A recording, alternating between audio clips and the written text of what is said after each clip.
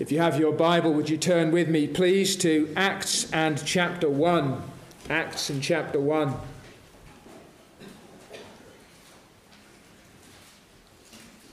We'll read the first 14 verses. Acts 1 from verse 1 to verse 14.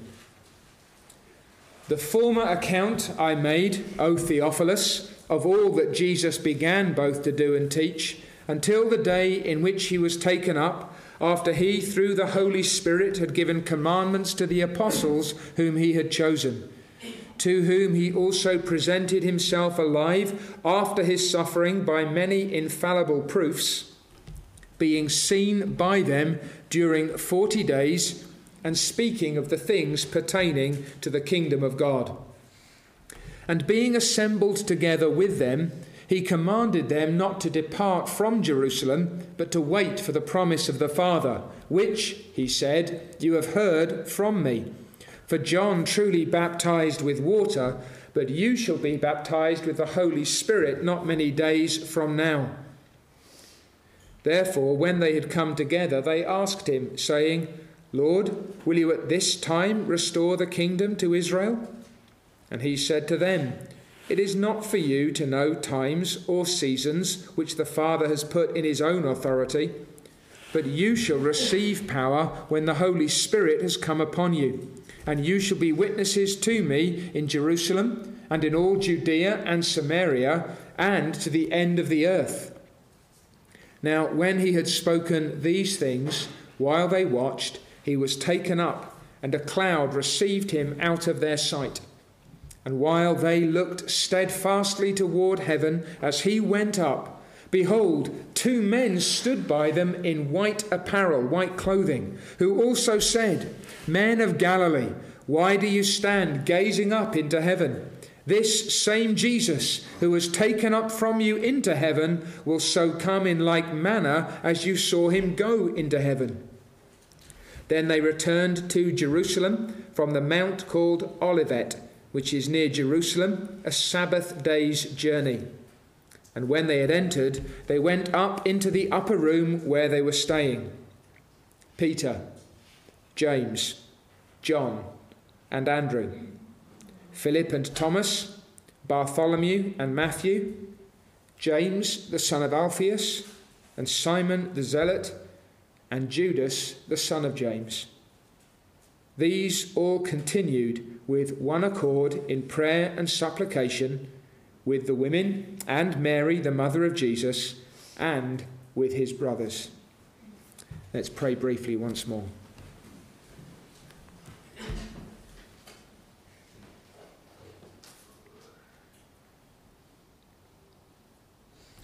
O God, will you help us this evening to hear and to profit by the word that you have given to us? Will you encourage our hearts? Will you direct our lives? Will you stir our spirits? Will you, above all things this night, O God, teach us to be a praying people? For we ask it through Christ, this risen and ascended Saviour, and your beloved Son. Amen. Amen. As our portion this evening opens, the disciples are a little under a mile or so, we think, from Jerusalem, this Sabbath day's journey. It doesn't require that it be the Jewish Sabbath on which these events took place. It's a way of saying that they're not far away from the city. The Lord Christ has just been raised into heaven, ascending up, and that glory cloud taking him out of their sight. And they've just received not only the promises that he has made, but the reprimands that he has issued. And both of these are now ringing in their ears. Wait for the promise of the Father. John truly baptized with water, but you shall be baptized with the Holy Spirit not many days from now. You shall receive power, verse 8, when the Holy Spirit has come upon you, and you shall be witnesses to me in Jerusalem and in all Judea and Samaria and to the end of the earth. Verse 11, men of Galilee, why do you stand gazing up into heaven? This Jesus, this very Jesus who was taken up from you into heaven will so come in like manner as you saw him go into heaven.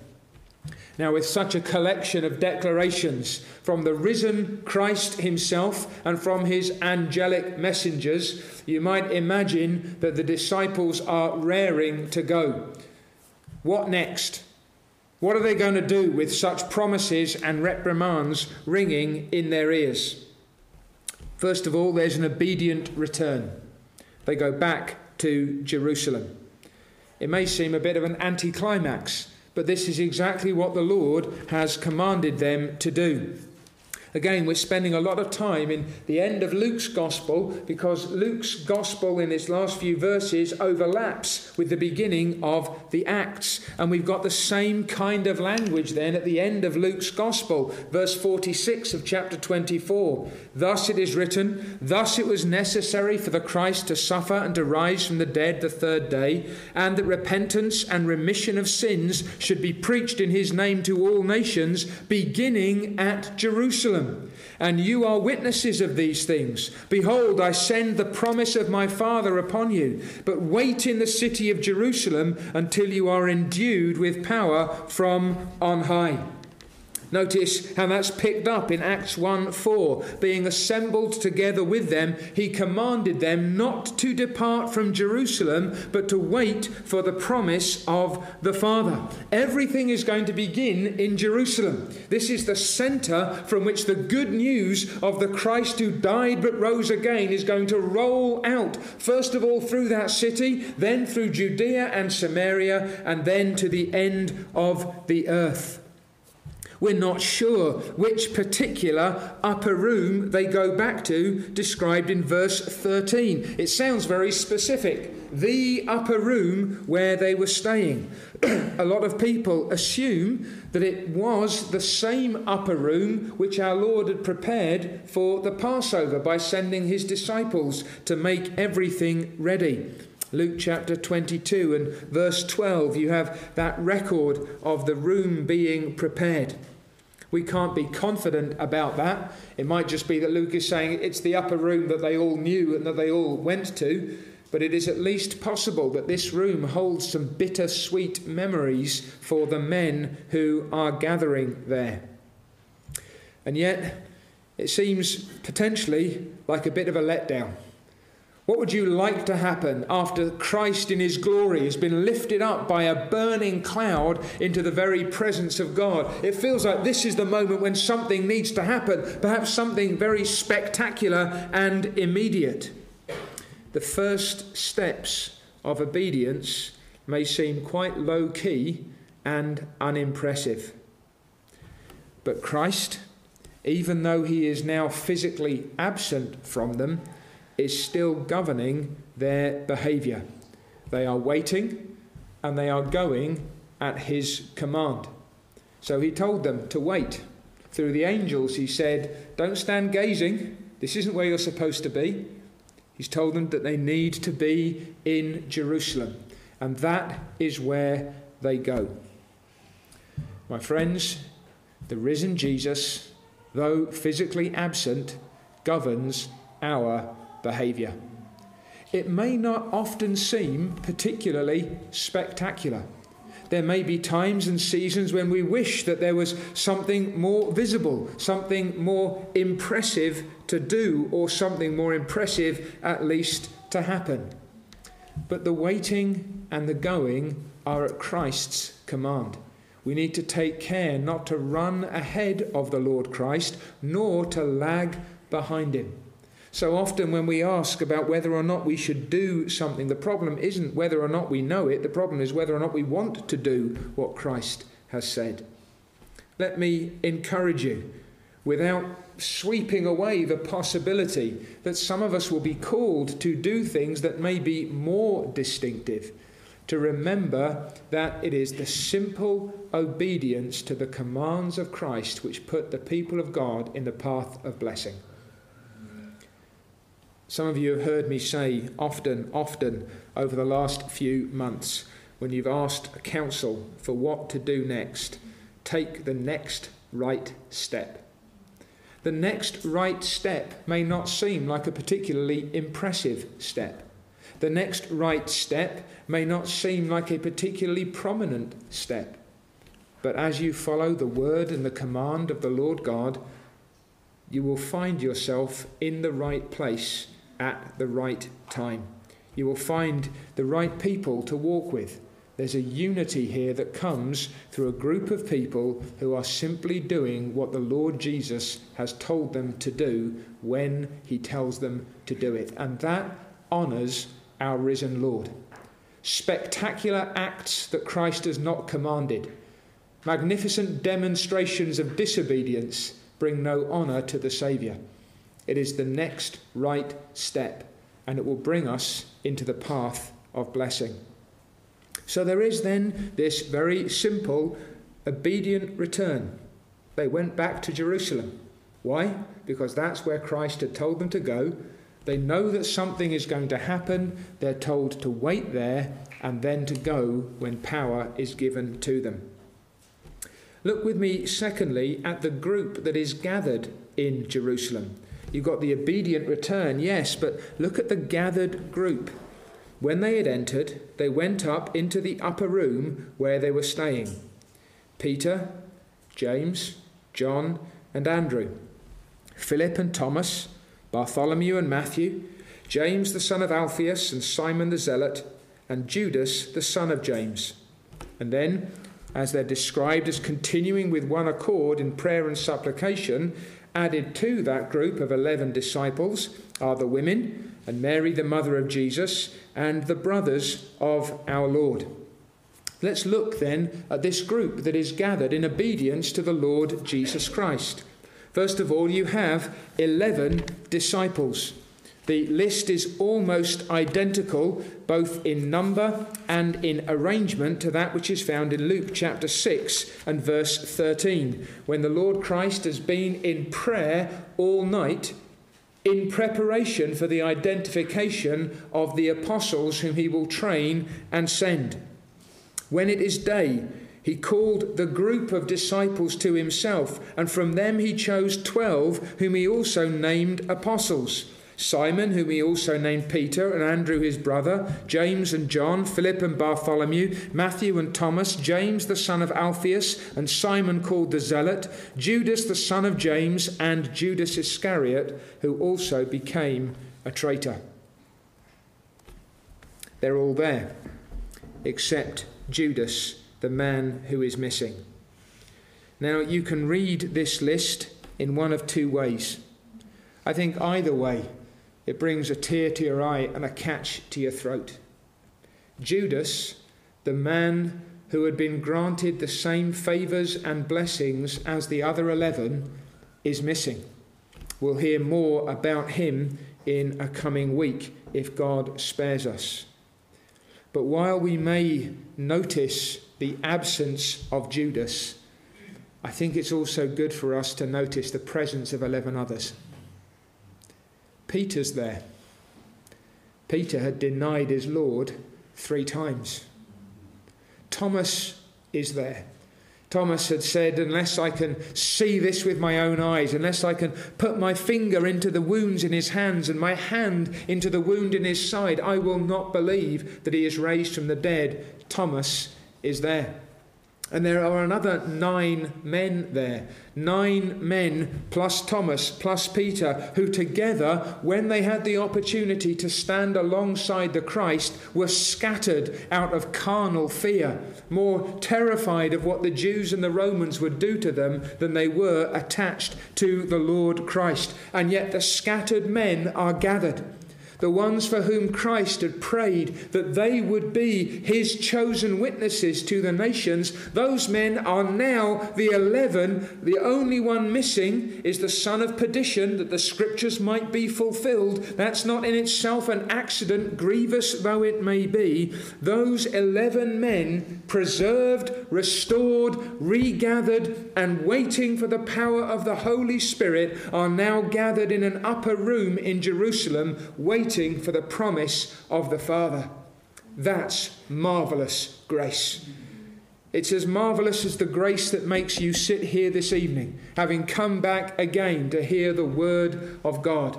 It's the grace that has called you out of darkness into God's marvellous light. And that when you might have gone 1,000,000 miles and done your own thing in your own way, yet God still preserves, secures, and restores. Now there is a missing name, and that is not insignificant. In the portion of God's word that follows from verse 15, there is a need that an other witness should be chosen. There's a real significance to the fact that 12 men are going to go out and preach the gospel that will establish the new covenant Jerusalem. There are 12 tribes, and now there are 12 apostles, and that seems to be a deliberate parallel.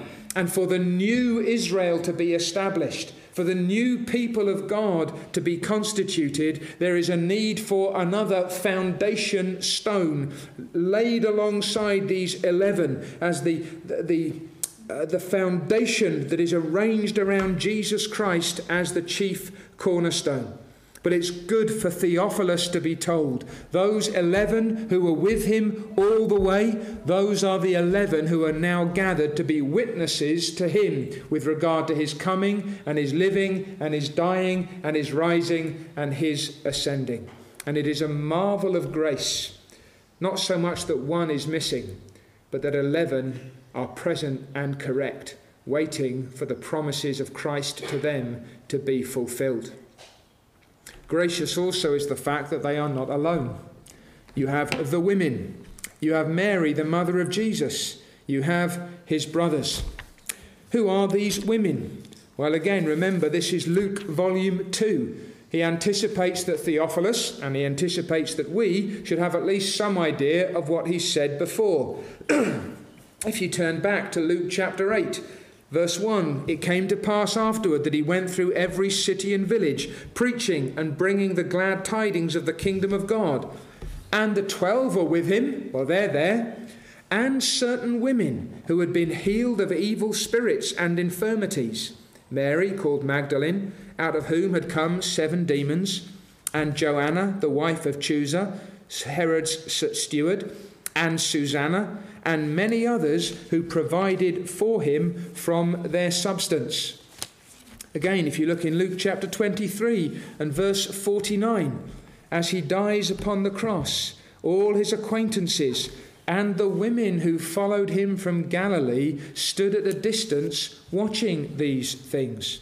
In chapter 24 and verse 1, on the first day of the week, very early in the morning, they and certain other women with them came to the tomb, bringing the spices which they had prepared. Verse 10 of chapter 24, it was Mary Magdalene, Joanna, Mary the mother of James, and the others with them who told these things to the apostle. So when you read in Acts chapter 1 that the women were there, none of those who know this environment are going, which women are you talking about? It's those women. It's the women who had been following him so faithfully for so long, who had been supporters of the work, who had given of their substance, some of whom seemed to have been ready to stand aside boldly from the current of unbelief and antagonism. Even some from Herod's household. And there were many such women of God who had been following Christ from Galilee, who had been investing in the work that he had done, who had been faithful to the end. Some of them were the first ones to seek after the Christ when he was buried in the garden, and they were the first to see him when he had risen from the tomb.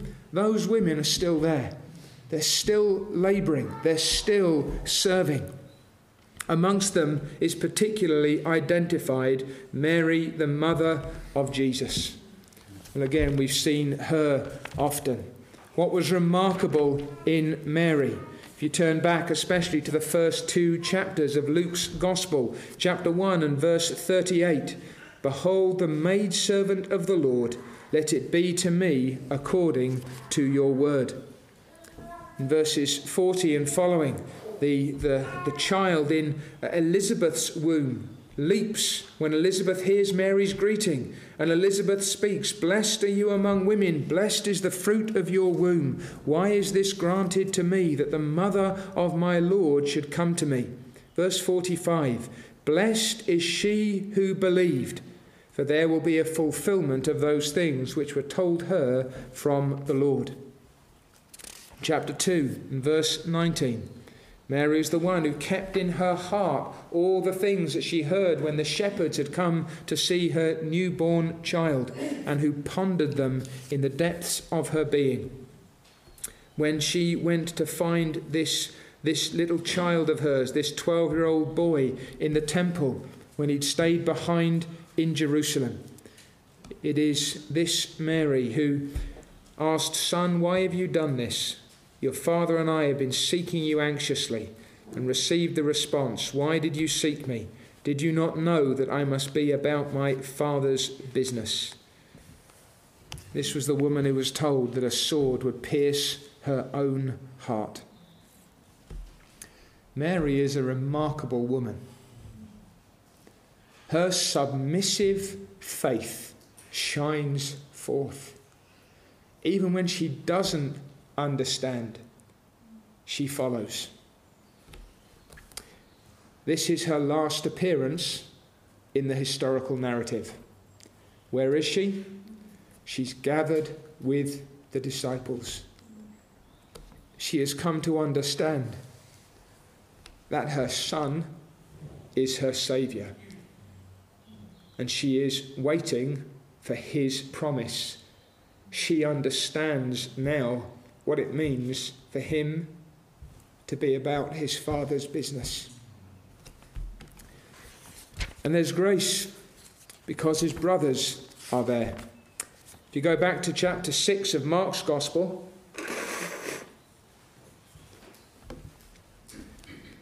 "Is this not the carpenter?" asked the Jews in Galilee in verse 3, "the son of Mary, the brother of James, Joseph, Judas, and Simon? And are not his sisters here with us?" There's at least 4 of them, plus sisters, and they are known to those as part of the family. Now, what was their disposition toward the Lord Christ during the days of his ministry? Well, in chapter 7 of John's Gospel, Jesus was walking in Galilee. He didn't want to walk in Judea because the Jews sought to kill him. The Jews' Feast of Tabernacles was at hand. His brothers therefore said to him, "Depart from here and go into Judea, that your disciples also may see the works that you are doing." Notice how they refer to them, your disciples. Go and show them what you're doing so that they can see. For no one does anything in secret while he himself seeks to be known openly. If you do these things, show yourself to the world. For even his brothers did not believe in him. How painful must that have been for the incarnate Son of God? Even his own brothers did not believe in him. But somewhere along the line, God in his mercy has changed their hearts. It may have been, if you remember 1 Corinthians 15 and verse 7, that he was seen by James, then by all the apostles. And we understand that to be a reference to James, his brother. Was it a resurrection appearance to James that had persuaded them? What we know is, chapter 9 of 1 Corinthians and verse 5, "Do we have no right to take along a believing wife, as do also the other apostles, the brothers of our Lord and Cephas?"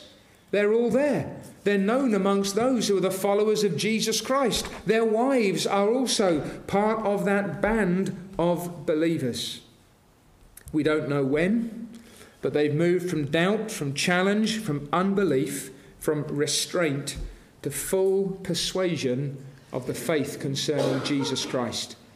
They believe that the boy that they grew up with, their older brother according to the flesh, that Jesus of Nazareth is none other than the Christ of God, and they are trusting him to make them right with the God of heaven. And they are going to play a significant role in the spreading of the good news concerning him.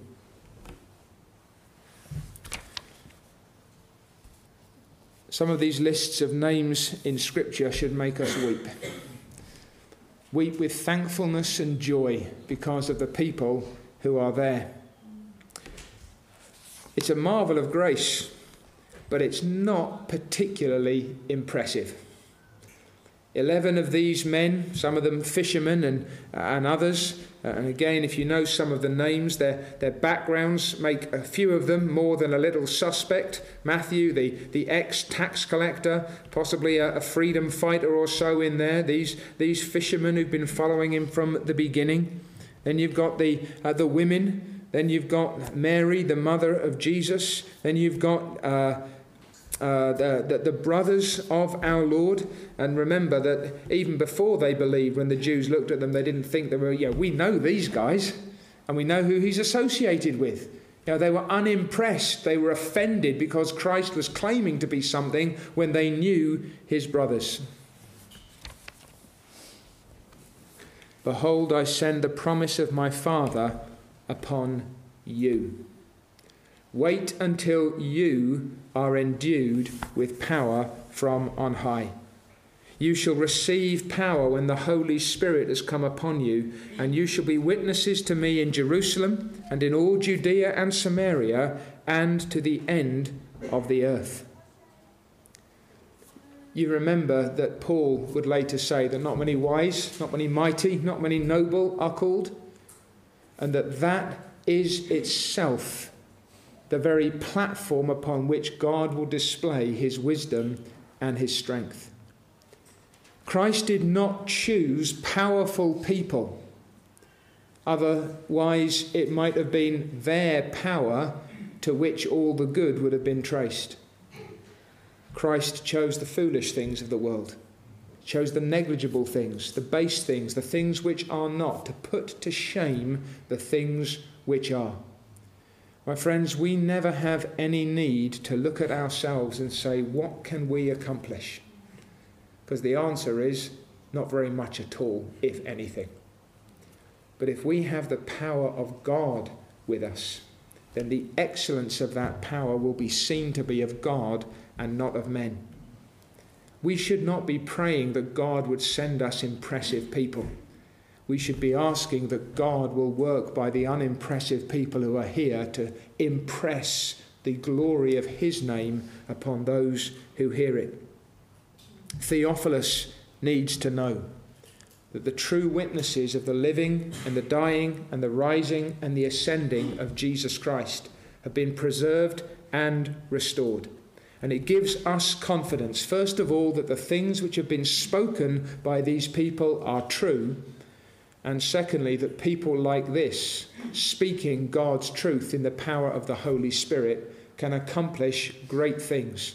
You would not have imagined, looking at them in themselves, that they'd made much of an impact in Jerusalem alone, let alone in Judea and Samaria, let alone to the end of the earth. But these small, feeble band, this small, feeble band is the one that Christ will endue with power from on high to accomplish his saving purposes. And what are they doing? It brings us to the earnest prayer. They've returned to Jerusalem from the mount called Olivet, near Jerusalem. They've gone into that upper room where they were staying. Here are those 11 disciples. Here is the women. Here is Mary, the mother of Jesus. Here are the brothers. And they all continued with one accord in prayer and supplication.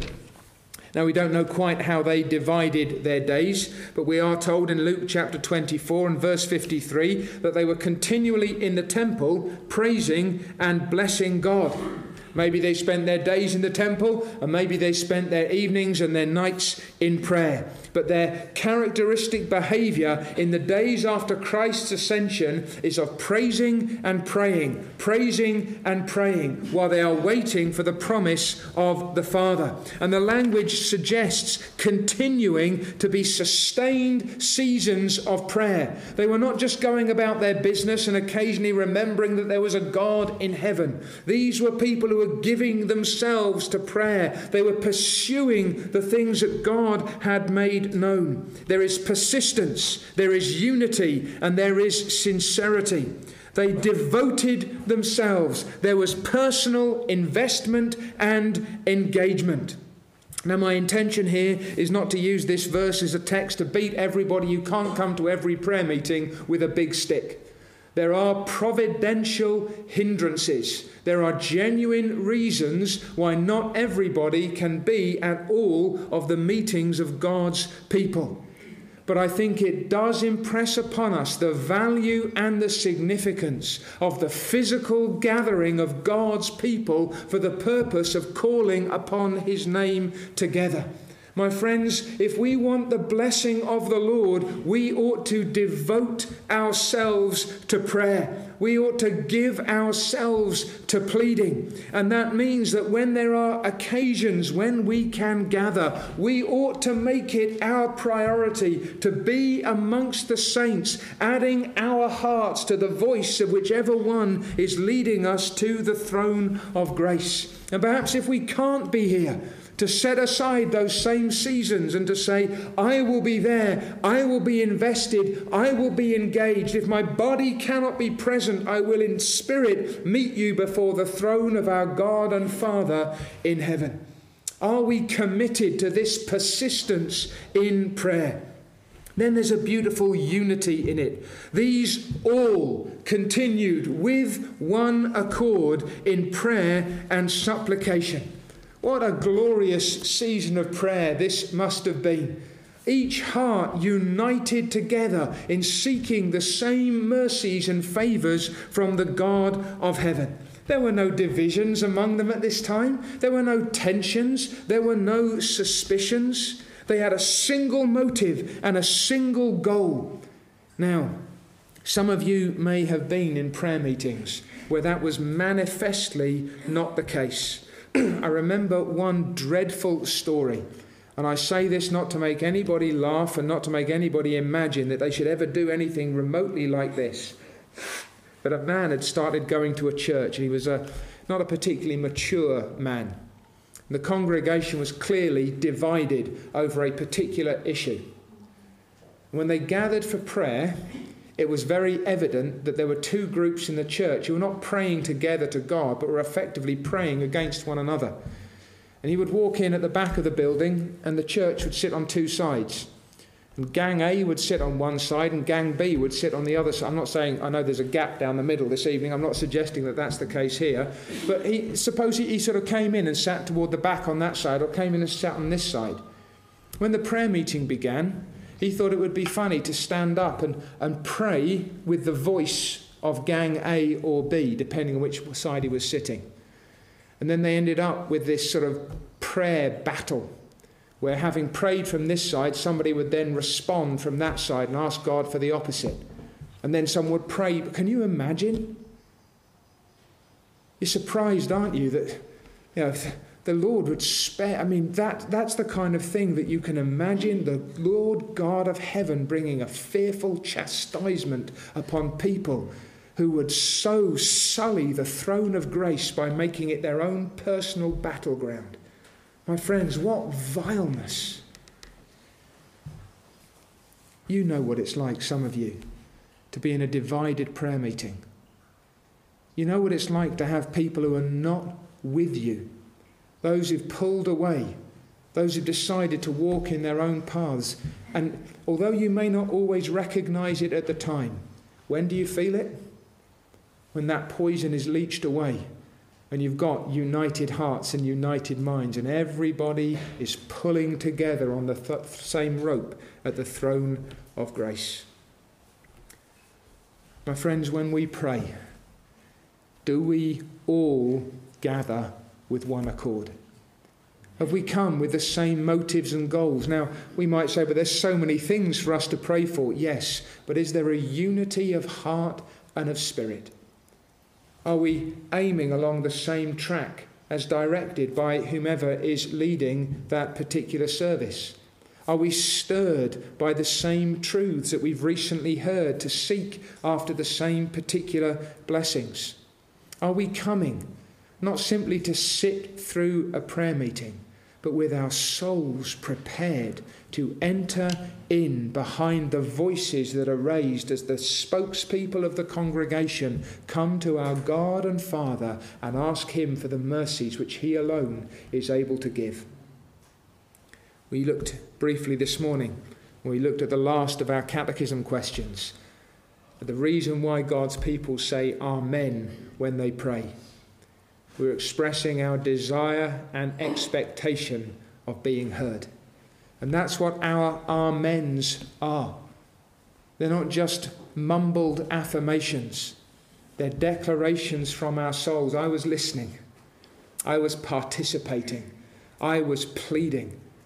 And when that person has finished speaking, when that man has done with his business at the throne of God Almighty, I will add my amen.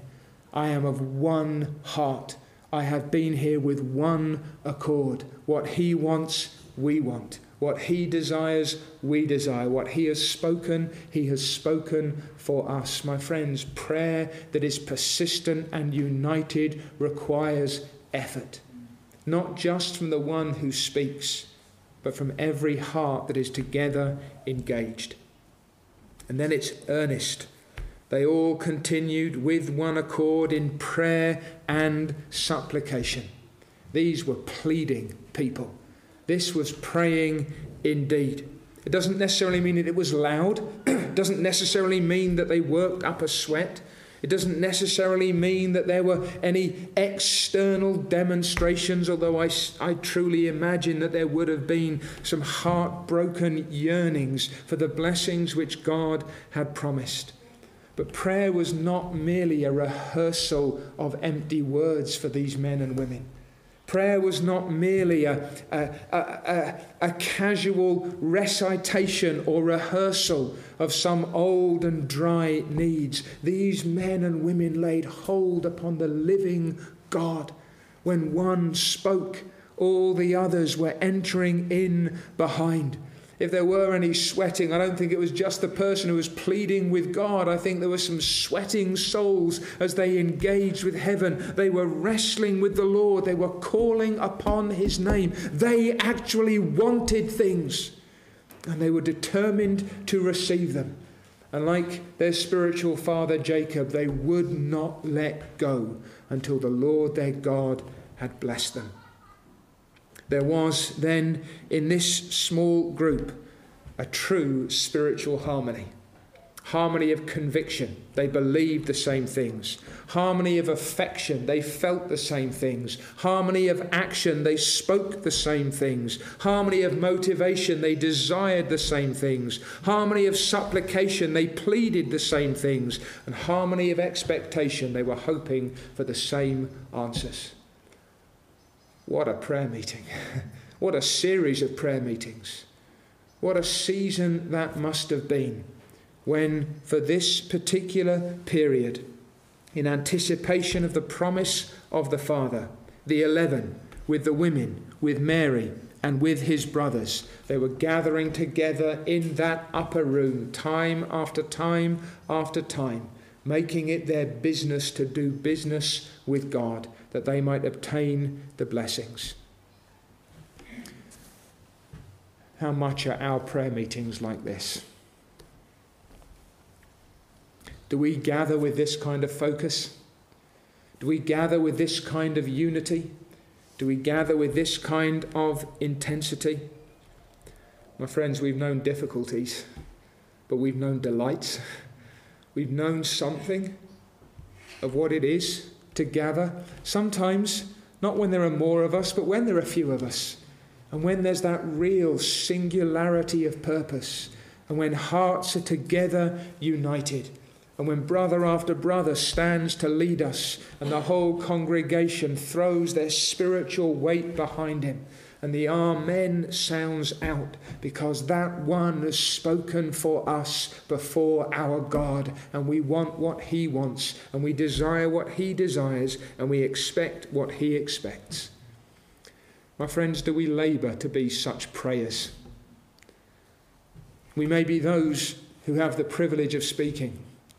Or we may be those who have the privilege of throwing our weight behind those who speak. But the unity that the church needs at the throne of grace is well represented by these praying men and women in Acts and chapter 1. Have you noticed? Perhaps you should. Next time you read through the Acts of the Apostles, look with the same eyes that you might look for the prayers of Christ in the Gospels. And note the occasions on which the disciples are identified as gathering to pray. As with their Lord, at most of the critical moments, before most of the great difficulties, in response to most of the great trials, and in advance of most of the great blessings, the saints of God are identified as gathered together to pray. It is both their response to need and an expression of their desire for blessing. What are they asking? Wouldn't you like to be a part of this? Would you like to be lurking somewhere in the upper room to hear this group of men and women as they gather before God and pray together? If you, being evil, know how to give good gifts to your children, how much more, Christ had said to them, will your heavenly Father give the Holy Spirit to those who ask him? Now, what have they been promised? Wait in Jerusalem until you are endued with power from on high. When I have ascended to the right hand of my Father and your Father, then we will give you the Holy Spirit.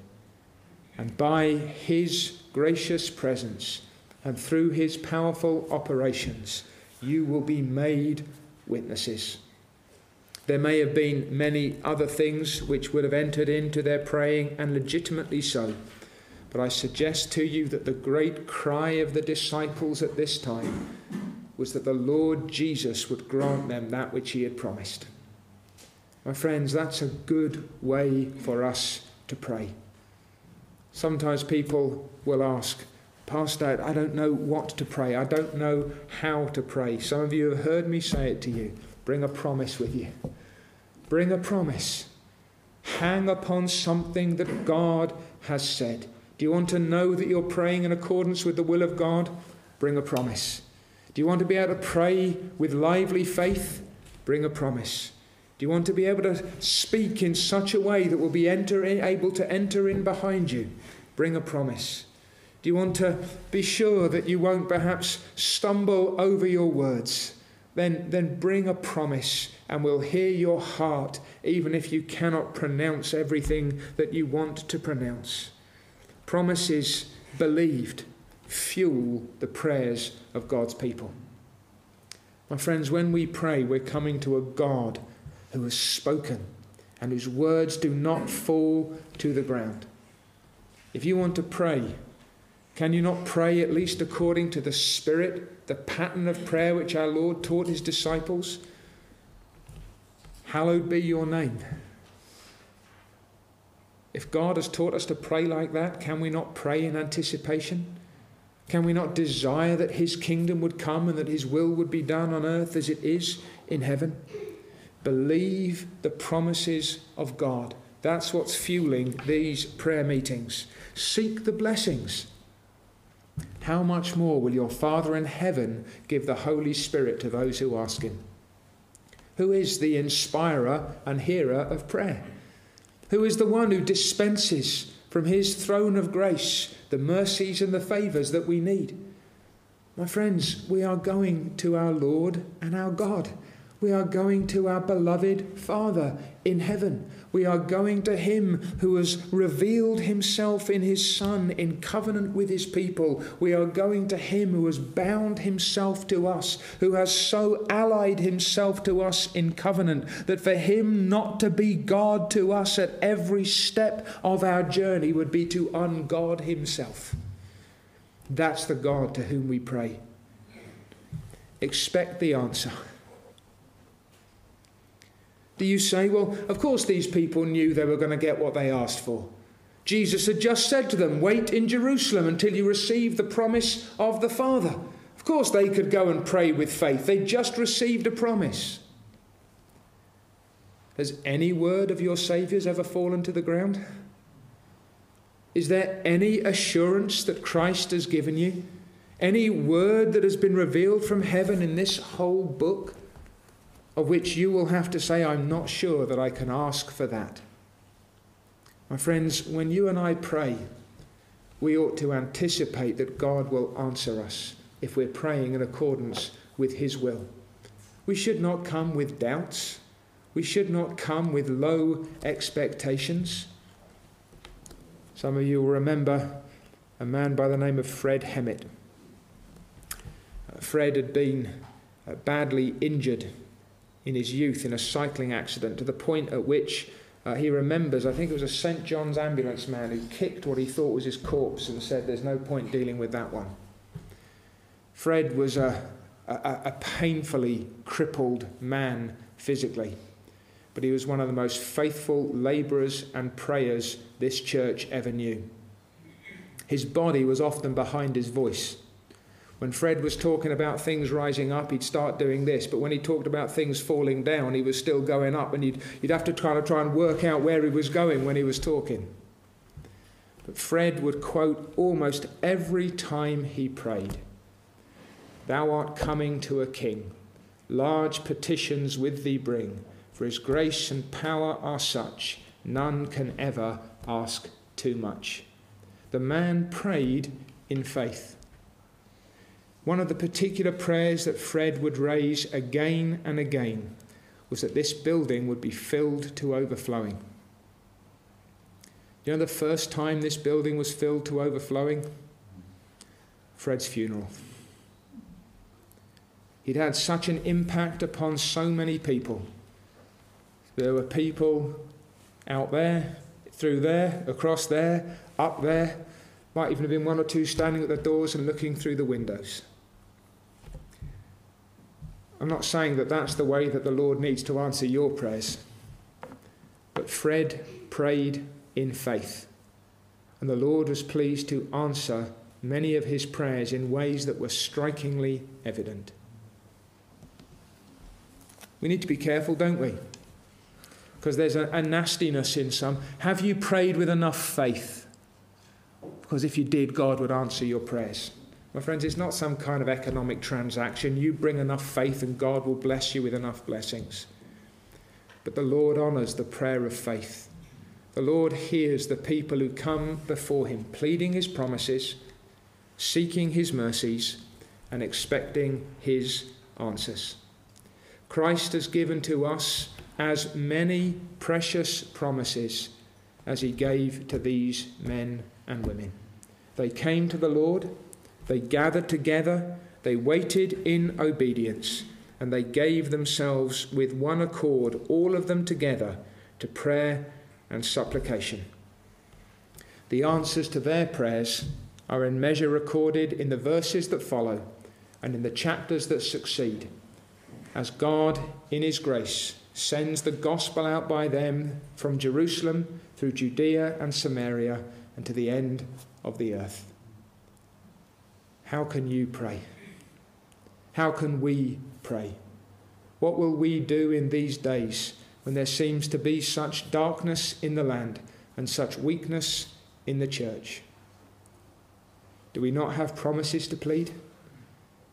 Have we not received the Holy Spirit? And can we not ask for more of his operations in our midst? Can we not gather with one accord and plead with the God of heaven that because of a risen Christ and because of a present Spirit, we might know his mercies and his favours, so that weak men and women, small in number and despised by the world, may yet turn the place upside down for the praise of the glory of God's grace. Amen. Amen.